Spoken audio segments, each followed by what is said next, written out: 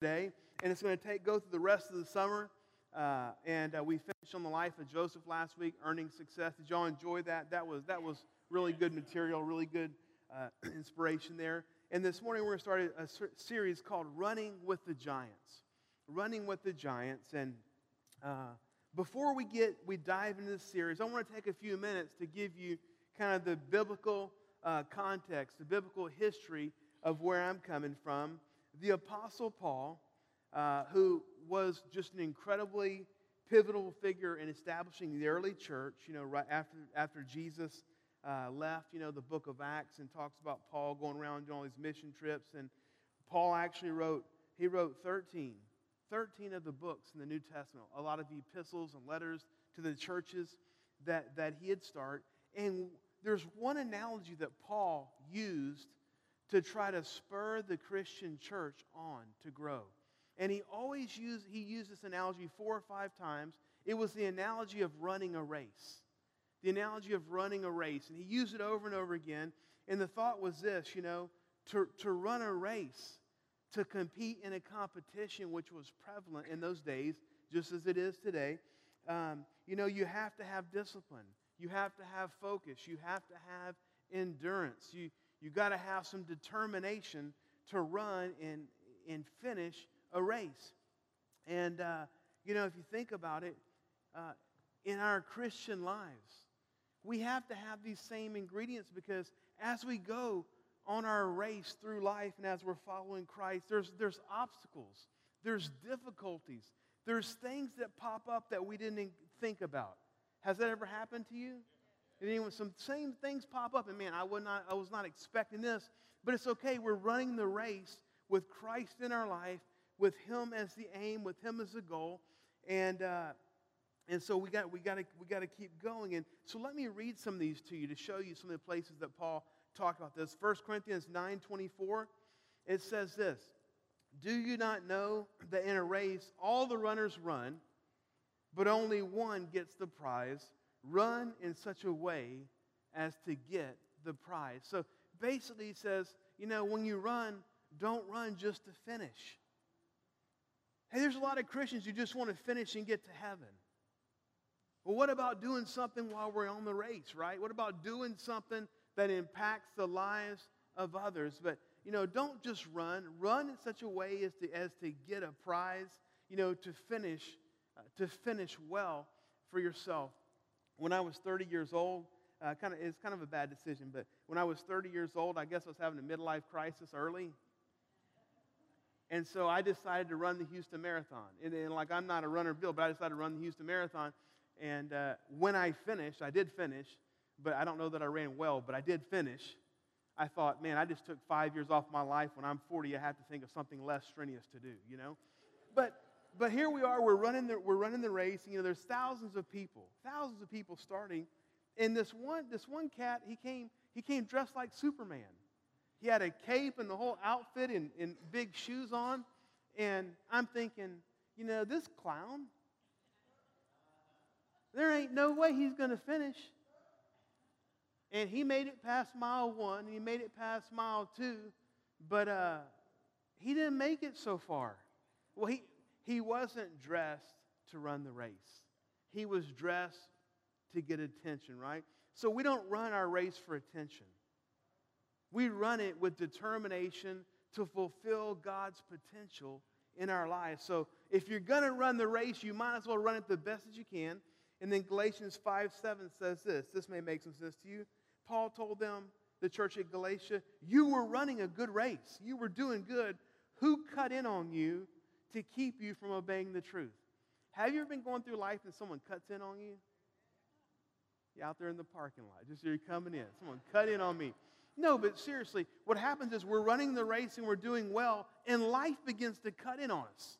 And things that don't even matter take our focus off of God, take our energy off of God, take our eyes and our energy and our focus off the things that are really, really important. So Paul says, listen, you were doing really good. Why'd you quit? Why did you let the world cut in on you and cause you to get off track? And then, of course, 2 Timothy 4:7. In 2 Timothy, Paul, he's about to die. He's writing from prison. And This is what he says about himself. I have fought the good fight. I have finished the race. I have kept the faith. And now, our main scripture for this whole series is going to come from Hebrews 12:1. I just wanted to show you that this was an analogy, this running a race and pursuing God.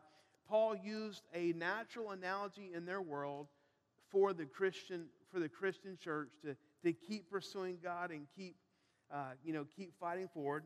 And now Hebrews, let me tell you this, the book of Hebrews, it's one of the books of the Bible that we're not 100% sure on who wrote it because no one claimed authorship for it. You know, many times in the books, Paul will say, I, Paul, an apostle by faith, did this. But many scholars believe, as well as I do, that Paul wrote the book of Hebrews, even though he didn't take credit for it. If you look at some of his other writings, there's similarities in what they said in phrases and analogies. And also many of the early church fathers described Hebrews to Paul. But anyway, regardless, let's look at Hebrews chapter 12 and verse 1. It says, therefore, since we are surrounded by such a great cloud of witnesses, let us throw off everything that hinders and the sin that so easily entangles, and let us run with perseverance the race marked out for us. And so let's think about that. Since we're surrounded by such a great cloud of witnesses, the first thing it shows us is that we have support and encouragement while we run our race. Many people are out there running their Christian lives, and they don't read the Bible, they don't pray, and they don't attend church, so they're on their own. But the Bible, Paul says here in Hebrews 12:1, he says that we are surrounded by a great cloud of witnesses. Who are the great cloud of witnesses? All of the men and women of the Christian faith, the giants of the faith who have gone before us. That we are surrounded by a great cloud of witnesses. And so the thought here is this, is that we have support and encouragement as we run a race. If you think about it, usually whenever you run any type of race, you're doing something, there's people that are cheering for you. There's people that are cheering you, trying to encourage you. I mean, they don't want to run the race, but they want you to finish, right? They're sitting there encouraging. And so if you think about this, all the men and women of the Christian faith, all the giants of the faith, the people that have gone before us, that they're cheering us on. And they want us to be successful. And basically they would say, man, we took Christianity from just the birth up to here. Now we need you to take it on. We need you to run further. We need you to keep moving forward. So we have support and encouragement in our race. The second thing is this, is that it takes perseverance to run the race effectively. And perseverance and endurance and determination and whatever you want to say. But here's the thing. When you run a race, there's some things that you should avoid and some things you should do. Right? I mean, when you're in activity, there's some things you should do and some things you should not do. I remember there was this guy, his name was Paul Bragg, and he was kind of, he has books out there, you could read them, but his big deal, and I don't think that he was a Christian, but his big deal was fasting. He got fasting from the Bible, and he's like, man, if you use fasting in your life to detox your body and things like that, you should easily live to be 120 years old. And he died. He did not make 120. He died at 97. He was out surfing on the beaches in California, and a teenager surfboard hit him in the head.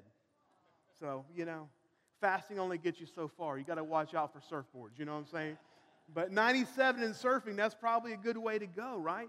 And so here's what he did.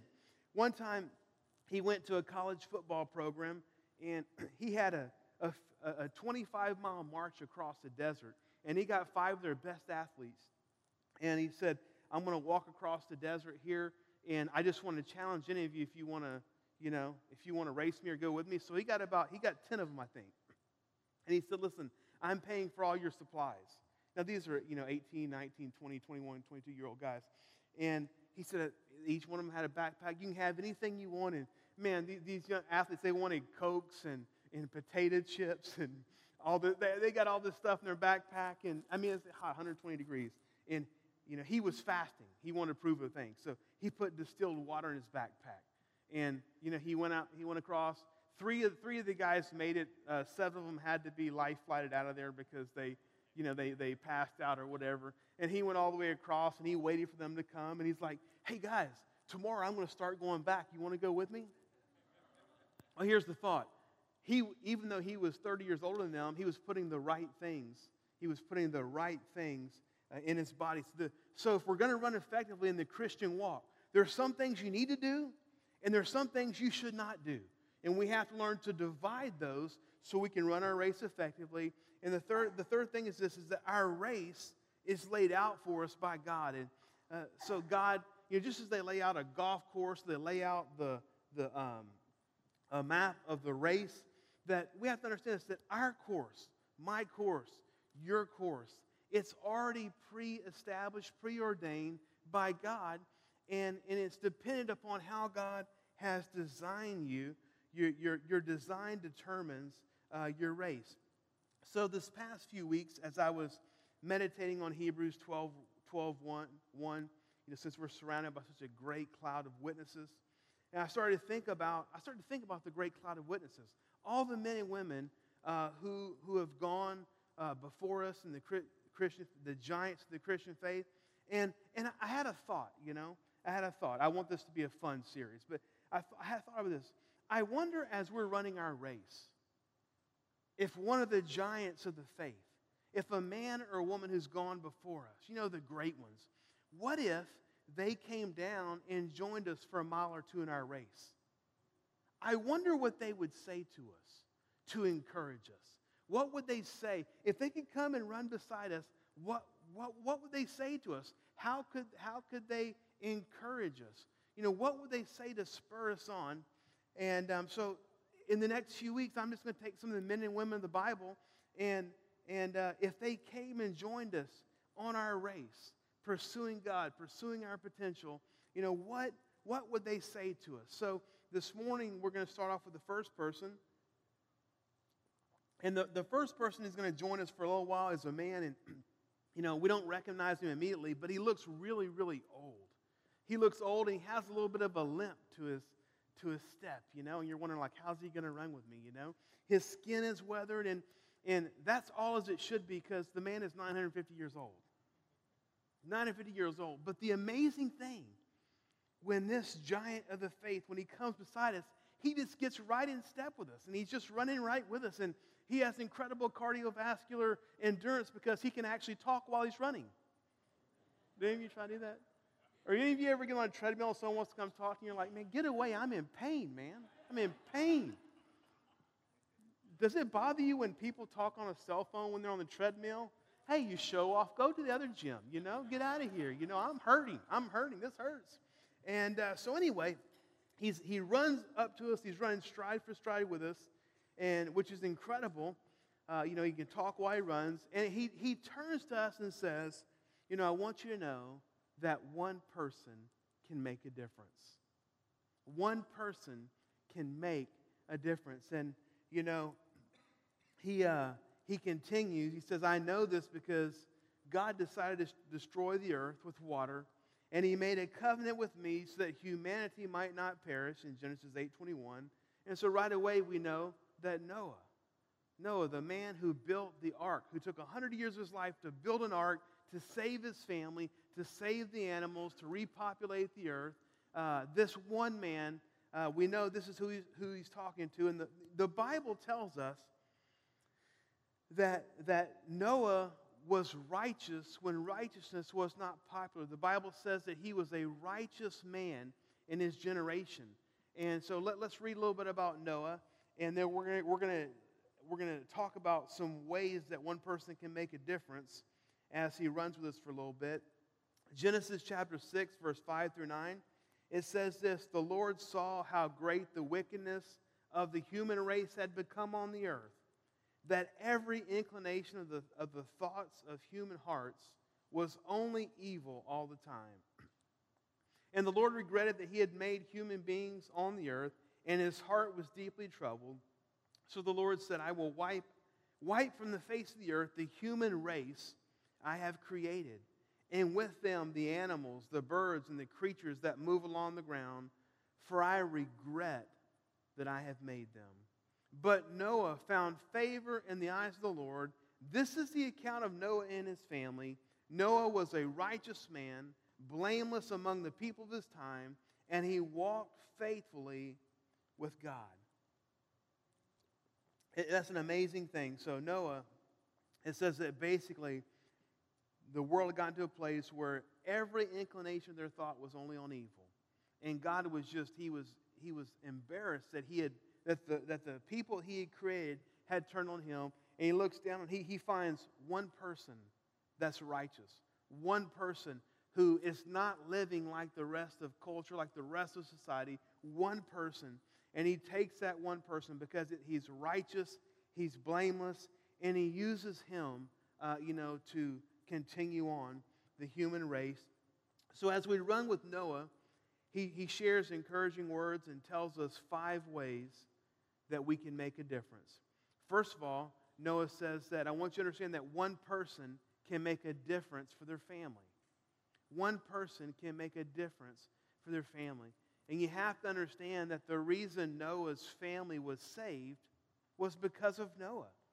By living differently than the people of his day, Noah made a difference for his family. Basically, his family was saved from destruction because of the way that Noah lived. So Noah's righteousness, his obedience to God, it didn't just benefit him. It benefited his entire family. And from his family, the whole world, the whole earth was repopulated. So his obedience to God, it didn't just benefit him, it saved his whole family.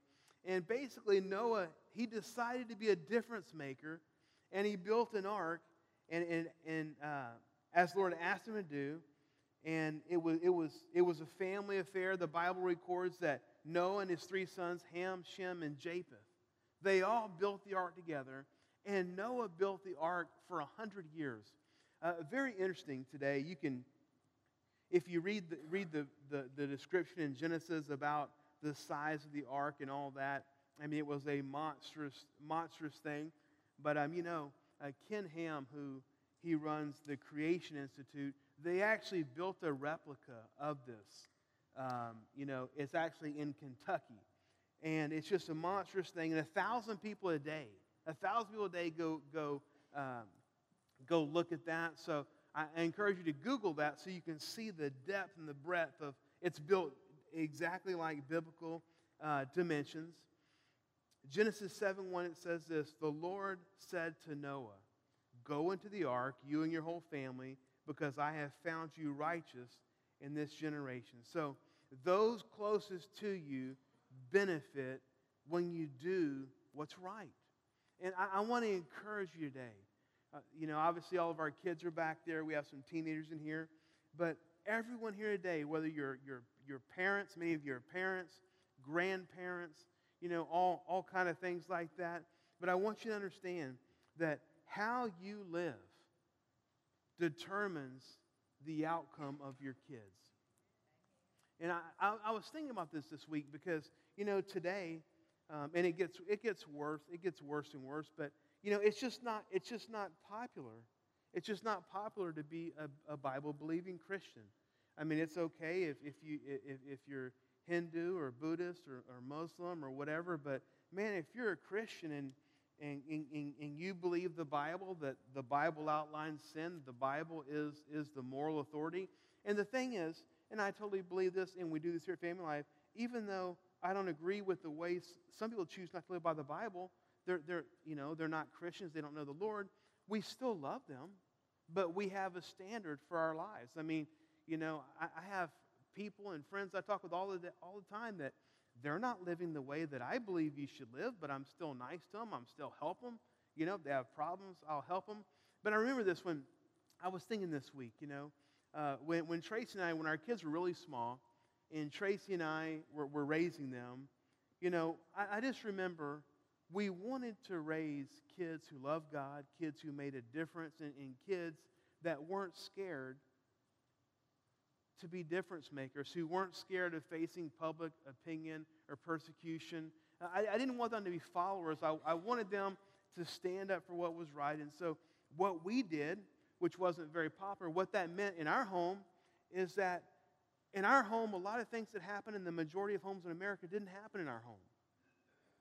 In our home, we did not watch television shows that had profanity, that actually, how do I want to say this?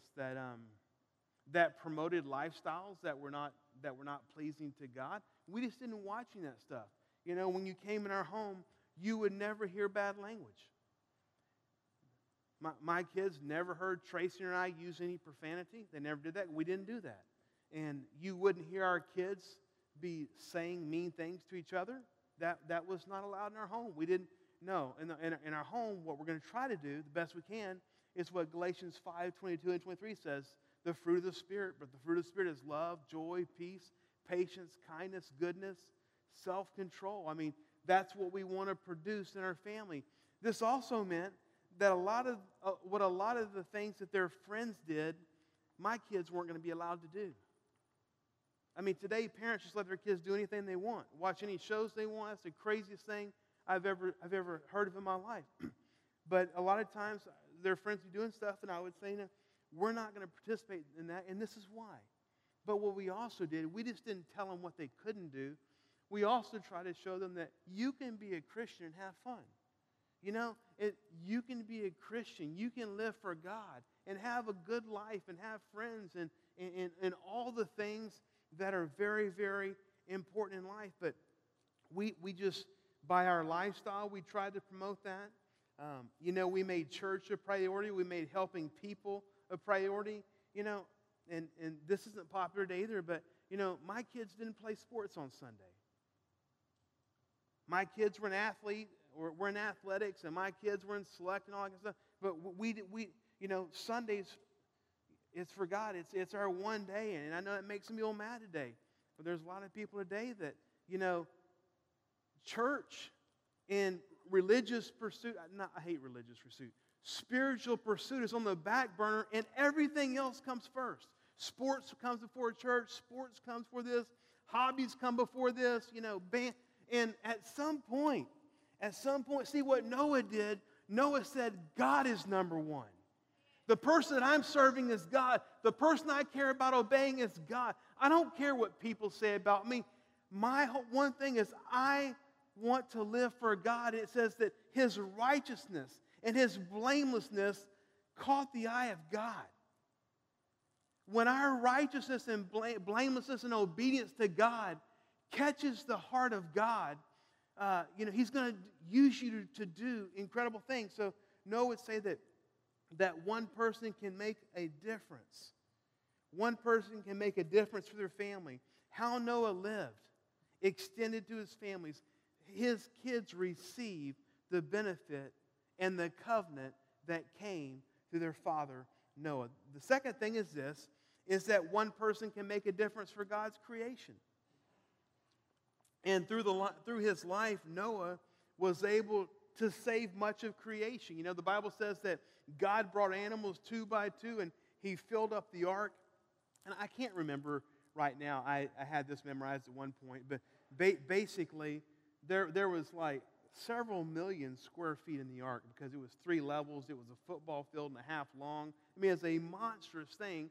And they've done restructuring of how can we have the animals today, and they've shown how you could easily get one male and one female of each of these species to carry them on. So all the animals came, and God brought them, and they entered the ark, so that when the ark finally landed on dry land, I mean, God could have remade all the animals. He did it once, but those animals went out and repopulated the earth, and you know, the point is that each one of us can make the place where we live better.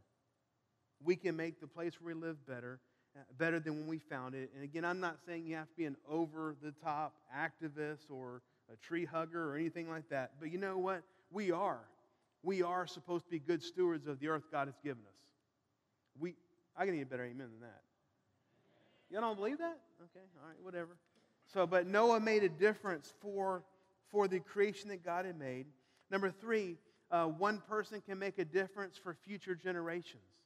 One person can make a difference for future generations. There was an old man who was planting an apple orchard. This man was 80 years old. He was planting this apple orchard. And this young kid, this teenager, was watching him. And the man went out there and he plowed land, he cultivated the land, and he went out there and he got everything that was in the way, tilled up the soil. He planted all these saplings, little saplings, a whole orchard. And then he meticulously planted them and took care of them, and he watered them, and he just took care of them.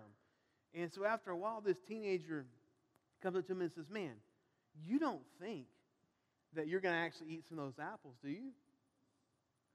And he said, no, but somebody will. Somebody will. We need to get to the place where we quit thinking about ourselves and start thinking about the future generations.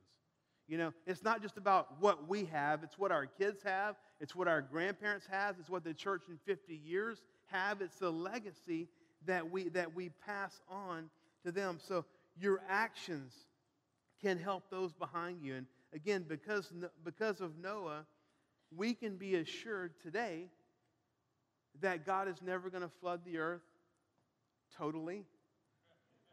Totally. All right, I mean, it says that I believe that the mountains, in Noah's day, the mountains were underwater, I believe is either 14 or 16 feet above the highest mountain. I mean, that's like total destruction. I mean, last year when my house flooded, I was looking for a rainbow. I didn't see one. Apparently didn't work for my house. But anyway, I'm alive, okay? I'm alive, so that helps us. But, so every time we see a rainbow in the sky, we remember God's promise and God's covenant to Noah. I have several pet peeves. One thing that really bothers me is when people take something in the Bible that has spiritual significance and they use it to represent something that's not spiritual. Now let's be clear, okay? Let's be clear. The rainbow is God's sign that He will never flood the earth again. It was never meant to represent an alternative lifestyle that's against God, okay? That's disobedience to God. Okay, and so, but anyway, the essence of the local church, let's think about this. Let's bring this home, let's make it practical. The essence of the local church, the essence of the church, Jesus started the church to make a difference for future generations. I mean, what if the early church fathers would not have given their lives starting churches all around the world? Local community churches that could help disciple people and train people. Where would we be today? But it was starting with a great sacrifice. And I think sometimes today, it's not popular. We don't want to think about what can I do today? What can I sacrifice today? What can I help build today that I make a difference for future generations? But let's think about our church. Now, there's some huge churches in town, mega churches with 50,000 people. We're not huge. We have about 450 members, okay? But think about this. Think about this for a minute. Or let me back up a little bit. I just want you to know that church has never been about you just coming on Sunday. That's what we've made it. Jesus never, when He started the church, it was to get into the core of your being and for you to have total buy-in. It was never for you to feel good about yourself coming for one Sunday. Church, the goal, the reason church was started was with the purpose of influencing generation after generation after generation. That's the whole goal of the church, to influence future generations. So think about family life.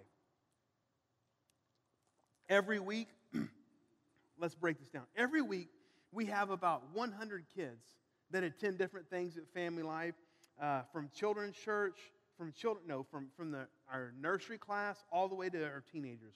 We have about 100 kids, okay? And I want you to think about this. So every Sunday back there, man, the babies, the toddlers, they're getting Bible stories. Children's church are teaching the Bible. We have a youth group that meets every week, and they're teaching the Bible, and they're doing things. So every week, think about this. These 100 kids in our church, they represent 100 future families. Even in our church, 100 future families, which really immediately, in the next 10 to 15 years, will represent 500 people. They're most probably all going to get married. and then they're going to start having kids. And so think about it. In the next 10 to 15 years, what we do today is going to affect that generation. All of your kids, and not even to go down to their grandkids and things like that. But think about that. So we're supposed to influence future generations.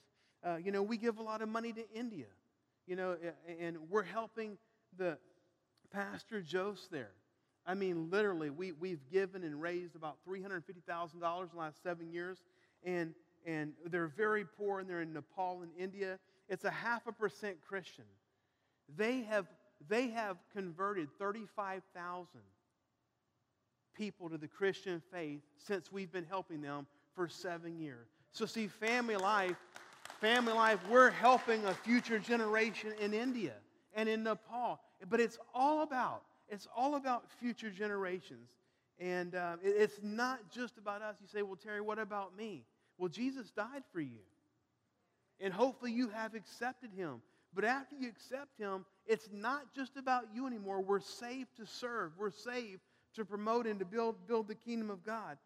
And one of my highlights today, I was a youth pastor at Family Life in Lafayette for about 4.5 years. And one of my highlights today, we started with about 7 or 8 kids, and we ended up with about 150 kids from junior high through early college. And one of my highlights today, and again, this is 20 years later, one of my highlights is seeing so many of those that we poured into for a number of years. Now they're married, now they have kids, and now they're replicating what was put into them. And I tell you, there's no greater feeling than to see that your life has had an impact on the future, that your life has meant something. Number 4 is that one person can make a difference for God. Too often we fail to realize our importance to God. And here's the thought: can any one person really make a difference? Can one person change the world? And if you want to think about it, Noah did, Abraham did, Esther did, Paul did, Nehemiah did. You know people that have. But history is full of people who made a difference for the kingdom of God. And here's the thought, that God, He uses people to build His kingdom. And so each one of us can be an integral piece to what He is doing in our community and around the world. I remember, how when you're, I don't know, so when I was growing up, and I was always in church, my dad was a pastor, but then you meet some people that just mess with you a little bit. Do you have anyone, who in here has someone in your life that messes with you? Some of you need to go do some work. I have teenagers raising their hand. My parent messes with me every day. No, but what I mean by messes with you need somebody that if this is your paradigm of life, you need someone to stretch it. And so my dad had this friend named Ernie Topher, and he lived in Kyle, Texas, a little bitty town way back then. And Ernie was the epitome of an evangelist everywhere he went. Kyle was a small town. He knew everyone in Kyle. Everyone knew in Kyle that Ernie Topher was on fire for the Lord. Everyone knew that he wanted them to get saved, and he always did this. So one day, we got a call. My dad got a call, and he got me real quick, and we jumped in the car and started heading to Kyle. And he said, someone called him and said that Ernie's house was burning down. So we went out there to see if we could do anything to help him or anything. And when we got there, the house was at ground zero. The house was done. The house was totally destroyed. And people, everyone loved Ernie. And so people were out there. There were, several hundred people around. And I remember I was about, 7 or 8 years old, something like that. I mean, what do you do? And so I was just kind of standing there observing things, and people are trying to console him. And I remember his wife was over here crying, and Ernie's just kicking through the rubble. He's kicking through the rubble. I mean, everything is burned. And I'm telling you, it was supernatural. I don't know how this, I do know how this happened, but he's kicking through there, and he finds his Bible. And his Bible is just barely charred. Now, the whole house is collapsed. Everything is done. And the wife's over there like, oh, my baby pictures are done, and oh, it's done. And he picked up his Bible, and he picked it up. He's got everyone's attention. He said, I've been telling you people that the Word of God is indestructible. I've been telling you this. I'm telling you, y'all need to repent. Some of you may go to hell. I don't know. But look at my house. This is what hell's going to look like, And anyway, and I'm telling you, in about 30 seconds, his whole life in Kyle of talking to all these people came full circle when they saw his house get destroyed and all he was focused on, but God's Word is still true. God's Word is indestructible. And so we can make a difference. We can make a difference for God. So think about this. Every time you serve in church, every time you go out there at work in your job and live with integrity and have a servant's heart and you exhibit the character that God wants us to live in, see, you're making a difference for God because all of us represent Him. We are all representatives of God, whether we want to or not. And the last thing is this, is that one person can make a difference at any age. And, humans, we have the tendency to put age restrictions on what you can or can't do. Do you get that? I mean, you can't do certain things until you're so old, and after you're a certain age, you can't do anything else. And if you read the Bible, age is not that important to God. It's the desire of our heart to be used by Him. And so think of this. Noah built the ark from 500 to 600. And I'm sure if he had his way, he'd have rather started at about 100. I'm just thinking there. But from 500 to 600. Did any of you see, I don't know, maybe 4 or 5 months ago? Anyway, I turned on the news one day, and there's a boy mowing the White House lawn. You see a boy named Frank. He had written a letter when he had a lawn service. He's 11 years old. And at 10, he had wrote the White House that he wanted to mow the White House lawn. And so they brought him in there. And he's got gloves on, And have you seen? You can Google that too. He's mowing the lawn, he's mowing the lawn. And he's into it, man. He's into it. And President Trump comes around to shake his hand. And President Trump goes like this. And the boy's just mowing the lawn, just walks right by him, Which that told me I think he was there to see Melania. I don't know. You say, well, hey, man, I don't think I'd want to meet him. But how many 11-year-old boys get to mow the White House lawn? How many 11-year-old boys get to go in the Oval Office? I mean, I don't care who's president. I'll take a tour of the White House, I bet they got some good food in there, I'll hang out for a little bit. But, just think of this. Last week, we had our student ministry that we're out here in the community helping a single mother move and that's making a difference at your age. And I want to tell all of our seniors here today that when we get older, the world says you're washed up, you're done. Listen, as we get to the older areas of life, what that means is we have valuable life experience that we can give to other people. In church, we need grandparents. All of us here probably have great admiration and memories of our grandparents. Because our grandparents knew things we didn't know. And they all, no matter what situation, they had something to say. We need grandparents in the church, but we also need young people who are willing, to do things. Now, as Noah's about to leave, he's about to run off. Our time with Noah's done. And I think there's 3 things he would say to us. The worship team can come on up, and as we get ready to close, there's 3 things I think Noah would say to us. And I think the first thing he'd say is this, is that, number 1, don't be afraid to stand out in the crowd. Don't be afraid to stand out in the crowd.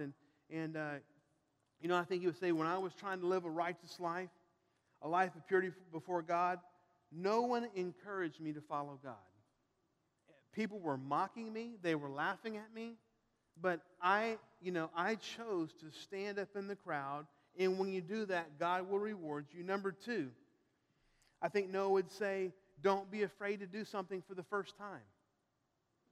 I mean, he was building a boat, a massive boat, and he wasn't by a sea, and it wasn't by a river.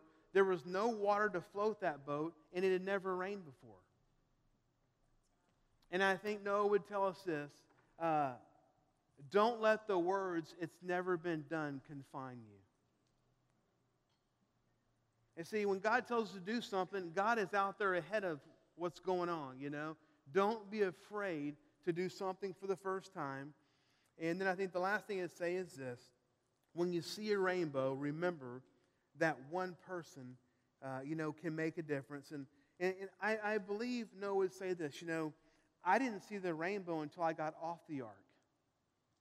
I built the ark. I went through the flood. And it wasn't until we got off the boat that I saw the rainbow. God had made His covenant with me. And for us this morning, you have to understand this. Many times, the fruit of living a righteous life and being obedient to God, we don't see the fruit until later on after we walk through it. See, the devil and the world is always wanting us to hide the fruit in our lives. And many times when you're in things, you don't see immediate results. But one day you're going to walk off that boat and you're going to see the reward, for living the life that you live. Would you stand with me today?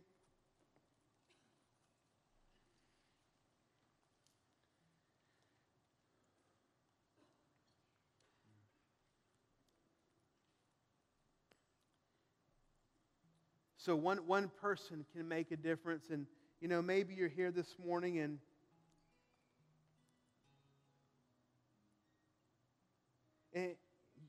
you're just seeing that there's a lot of room in your life that you can tighten things up, that you can improve to make a difference in your family, to make a difference in the next generation, to make a difference for God. And I just want to pray for you this morning. God, we come before you today, and Lord, we realize from the life of Noah that one person can make a difference, which means that my life can make a difference.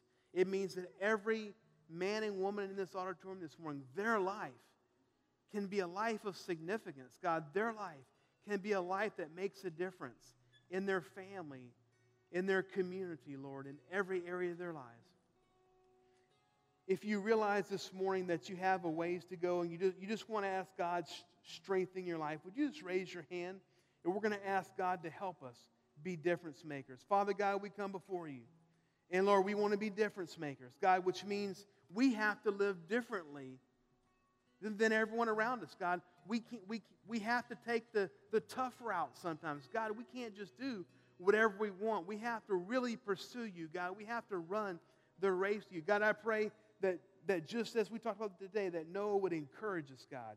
He would encourage us that our life can be a life of significance. Our life can make an impact if we choose to live with righteousness, if we choose to be obedient to God. In Jesus' name we pray. Amen.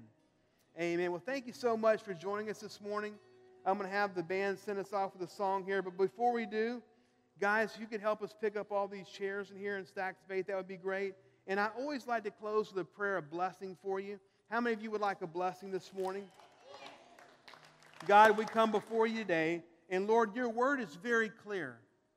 Your word in Ephesians tells us that we have an inheritance through Jesus Christ, that Jesus Christ, by how He lived, He gave us an inheritance, God. That inheritance means that we can be blessed everywhere we go, God.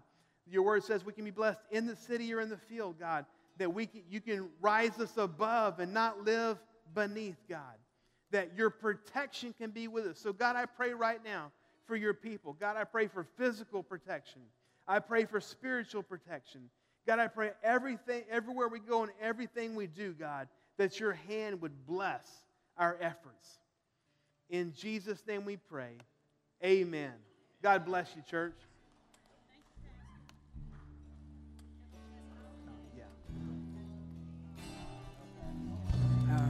I talked to Mary yesterday.